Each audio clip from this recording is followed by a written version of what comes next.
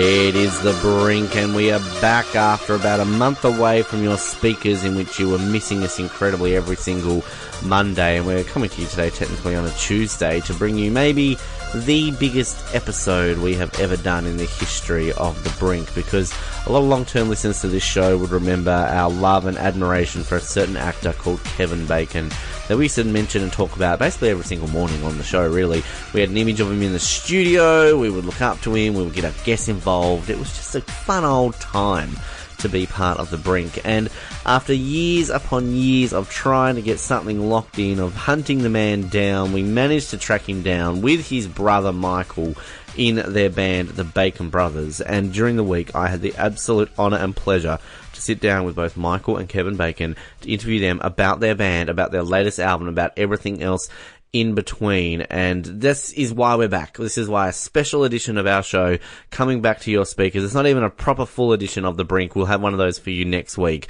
Today it's purely about the interview with the man that you've been wanting to hear on this show since the very moment we mentioned his name. So sit back, relax, enjoy, and sit in awe as we speak with the Bacon Brothers here on the Brink. For over 20 years, my next guests have been entertaining music fans right across the globe and proving once and for all that everything is better with bacon. I do, of course, speak of Michael and Kevin Bacon, aka the Bacon Brothers, who are joining us direct from the US as they continue their tour in support of their latest album. Guys, welcome!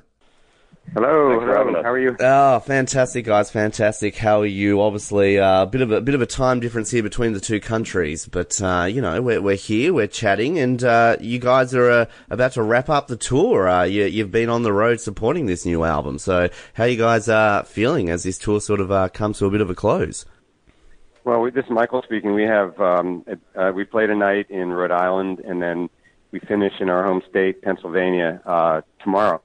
And it's been a lot. I mean, it's 46 dates in the summer, but I have to say the crowds have been incredible. A lot of sellouts, a lot of great venues. We have a great crew. We have a fantastic band, and the audience has been superb. And the record seems to be getting a little traction here and there, which is very exciting for us. So I would say overall it's 100%. And it must be the fun part, I guess, of this process of putting an album together, getting it out there on the road, and as you said, getting the support there from the fans. I mean, is this the best part of producing an album for you guys, is finally getting the public to be able to hear these songs perform live? Yeah, I mean, I think that's really what keeps it going, because if you write songs, you play them for yourself, and then you play them for your wife, then you play them maybe for your brother or maybe for the band, but eventually you need to step outside of your bubble and see how people react to them.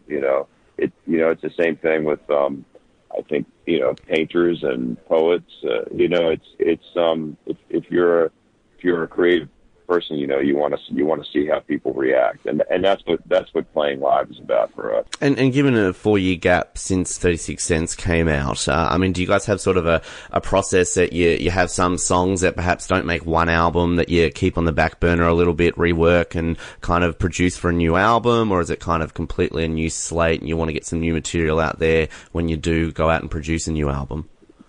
I think it's pretty much all of the above. We're playing a song on this new record that we performed on our very first gig 24 years ago. That Kevin just kind of revisited and threw it out there and tossed the ball out, and everybody caught it. And so we have those, and we have newer songs we've written, and it's kind of, as usual, everything's all over the place and not particularly well planned, more sort of moshed together at the last moment. Well, I think a lot of press has been going around the song Tom Petty T-shirt, and really sort of enjoyed reading and listening to the stories sort of behind that song. And with the tour, I mean, have you found sort of a lot of fans coming up relating to the lyrics, and particularly, given that we lost Tom sort of recently, that a lot of people then share their love with the career of Tom and sort of appreciate that song that you guys have put out there? I think that we have noticed, and that people, some people know that song, and that's pretty unusual for us, because generally, when we play, people really are not familiar with the songs. I mean, if they're kind of diehard Bacon Brothers fans who've seen us the last time we were through town, that's one thing. But a lot of times it's we're introducing them to new music. So yeah, that's with Tom Petty T-shirt. It's been nice because people seem to have some kind of knowledge of that song. I think we've noticed that some people are showing up with Tom Petty T-shirts on, which is nice. Pretty funny.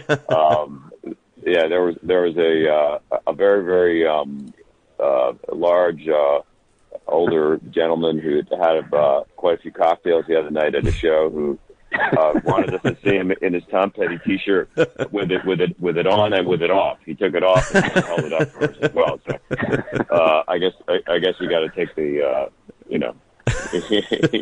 take it as it comes. And I hope afterwards he wanted to get you guys to sign the shirt both on and off, like as you said. We didn't see it after the show. I think we made a speedy exit. Right. Yes, of course. I mean, personally, I'm a huge fan of Boys in Bars. I mean, I think it's a great song. Got a real different mix of types of music there. I mean, that must have been an interesting song to come together. Was that a simple case of you guys sitting in some bars and coming up some lyrics, or is there a bit more to that song at all? Well, that's one of mine. One thing. Yeah, go ahead, man. Well, one thing it's a song from our first record, but in our live show we do something that's actually really a lot of fun.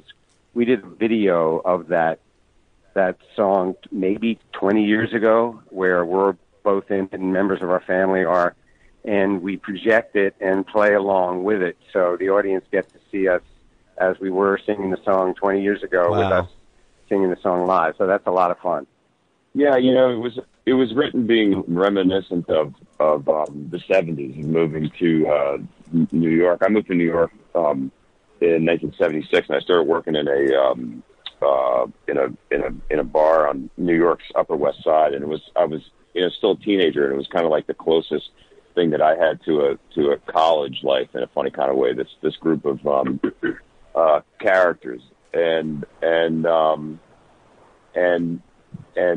when we did this last record, since Michael had come up with the idea of singing it along with the video, we'd been playing the song again, and we kind of discovered. I mean, for one thing, we not to get too technical, but we decided to transpose it up higher than it was originally written, which really kind of helped the song and took it to a different sort of level. So it's a lot of fun. I mean, we love playing that song. We love playing it with the video. Well, as I said, definitely love listening to that one. I've had that one on repeat a few times, sort of in the last couple of days. And another one too, in Driver. I do love your lyric in that one. A subtle reference, I feel, to a classic Aussie song when it comes to Kookaburra sits in an old gum tree. Which can I just say, great connection here to Australia, guys. Thanks for that.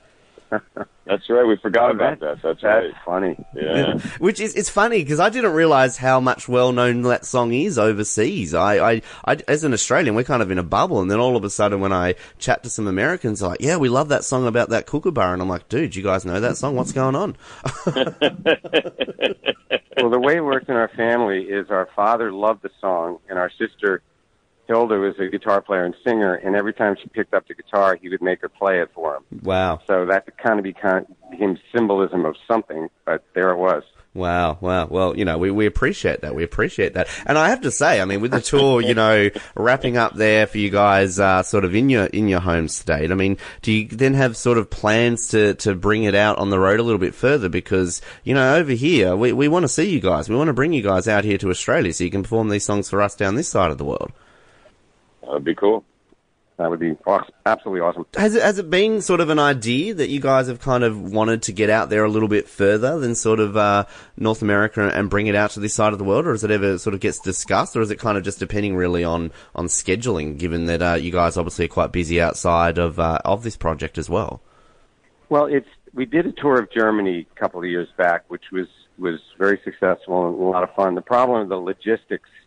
We can kind of set up a tour in the U.S. with a certain amount of lead time so that we can get a sense of Kevin's shooting if he's doing a movie or TV show and work around that. And when you go international, you're adding quite a bit of time to that run-up, so it just gets more problematic to schedule it. But, for me, I love to travel. I love playing in other places, and, I've heard some talk about maybe trying to get to Australia, so I'm hoping that someday that would happen. Well, we definitely want to try and get that happen. I mean, I have a couple of ideas when it comes to that too, guys. I mean, I'm originally from the beautiful state of Tasmania, and we used to have a state politician come on our show a long time, actually called Scott Bacon, and we used to always try to sell the fact that Kevin, he was like your long lost nephew or something like that, and we said if we ever get the Bacon brothers on the show, we can get you to like help promote him, kind of say like, hey, vote one for Scott Bacon. I mean, we could get this happening, get you guys to Tasmania, get him on stage. I mean, I'm sure he's related to you guys somehow. Absolutely. No, that would make it happen for sure. Yeah. I think that's the catalyst right there.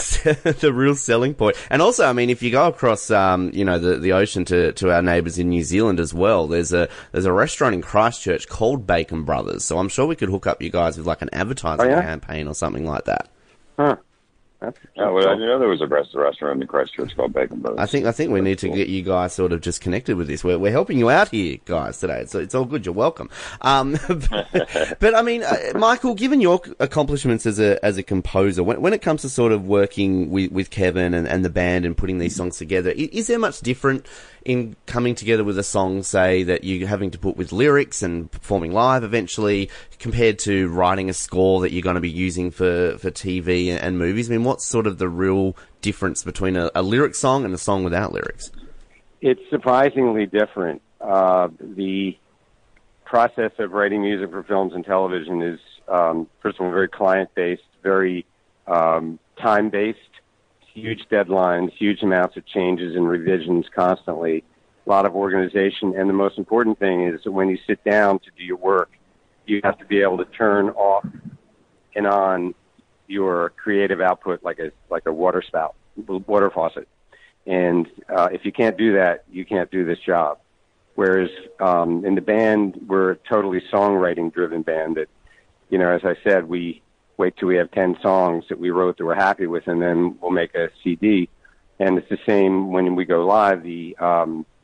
Everything is sort of based around the song. We don't really have a sound. We make the song the driver of the sound rather than the band the driver of the song. And this is a much more painstaking, kind of torturous process of which neither Kevin nor I have ever figured out what it is happening to you that particular day that causes you to respond to a feeling or an experience that turns into a song. And so if I write one song that I like a year, that's pretty good, whereas in my composition life, I'm churning out huge quantities of music all the time. And someone like myself, I have an absolutely terrible memory. So that's, one of the many reasons why I've never become a musician, because I'd get up on stage, start singing one of my songs, and I wouldn't remember the lyrics. And Kevin, does it help you sort of with your background, given that a lot of your career is based on learning lines and remembering for acting? Does that help you when it comes to sort of things like that, performing live, that you never forget lyrics when performing live?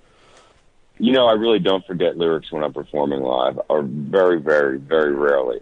Every once in a while, if I'm like super, super tired or something like that. But I don't know if it's because of acting. Because I don't know if people often ask me about the line memorization part of acting, and I always say that it's honestly the easiest part of it.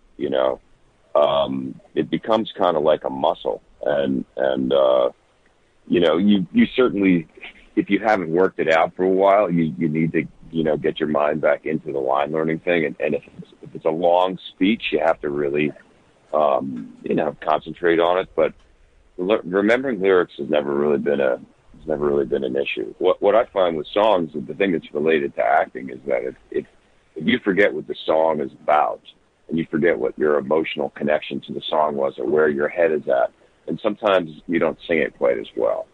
And then sometimes that'll screw you up on the lyrics because your mind is wandering and you're just kind of, delivering it in a technical as opposed to like a really emotionally connected kind of way. And if I find myself doing that, I tend to, kind of have an inner dialogue with myself and say, okay, let's go back to what it was you were thinking about when you wrote this, or whatever it is that you feel about it, and that'll help both with the singing, but also with the line, remembering the words. Great way of looking at it. I didn't really think about it that way. That's fantastic. I have to say, one of my favourite songs, though, that you guys have ever done, Philadelphia Chickens. I mean, God, that song's been stuck in my head, basically all week. But the thing that really, that amazes me most about that is if I type your name, Michael, into the Oracle of Bacon, you have a Kevin Bacon number of 1 purely because of Philadelphia Chicken. So that must mean that just makes it a complete career highlight that, hey, I would expect you to have a Kevin Bacon number of 1, so it works on many levels.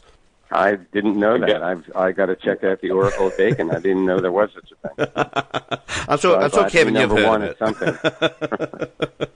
Yeah, it's weird. I don't know why Philadelphia. I guess because we were in the video together or something. Yeah. I think that's a connection. And just before I let you guys go, I have to say, Kevin, quickly. I mean, my favorite film you've ever done is The Air Up There. So I'm really hoping that one day we can see an album which you guys have a song called the Jimmy Dolan Shake and Bake. Can we make that happen, perhaps, for the next album?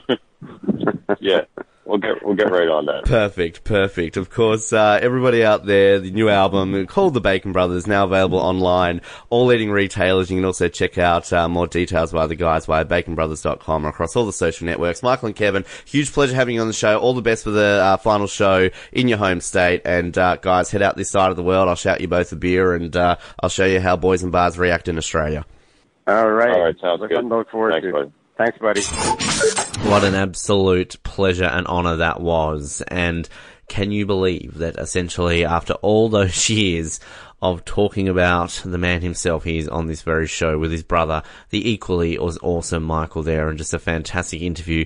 And big thanks to the management at Bacon Brothers to enable that interview to actually happen. And finally have this happen on your speakers. So it is an absolute pleasure to have brought that for you today. And of course, with that, if you haven't liked us on Facebook, you're going to like us on Facebook now. Follow us on Twitter, subscribe, or on YouTube, or on the internet. We're everywhere, basically. And make sure that when you do there, leave us a comment, say hello, tell us what you liked about the interview, tell us how amazing Kevin Bacon is, and everything else in between, because we would like to hear from you along the way.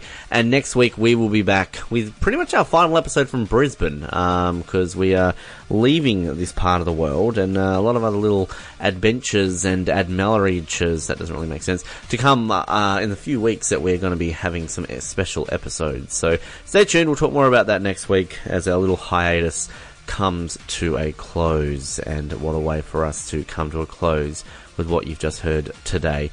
But until next week, Hobart, please do keep sucking those oranges, and good night.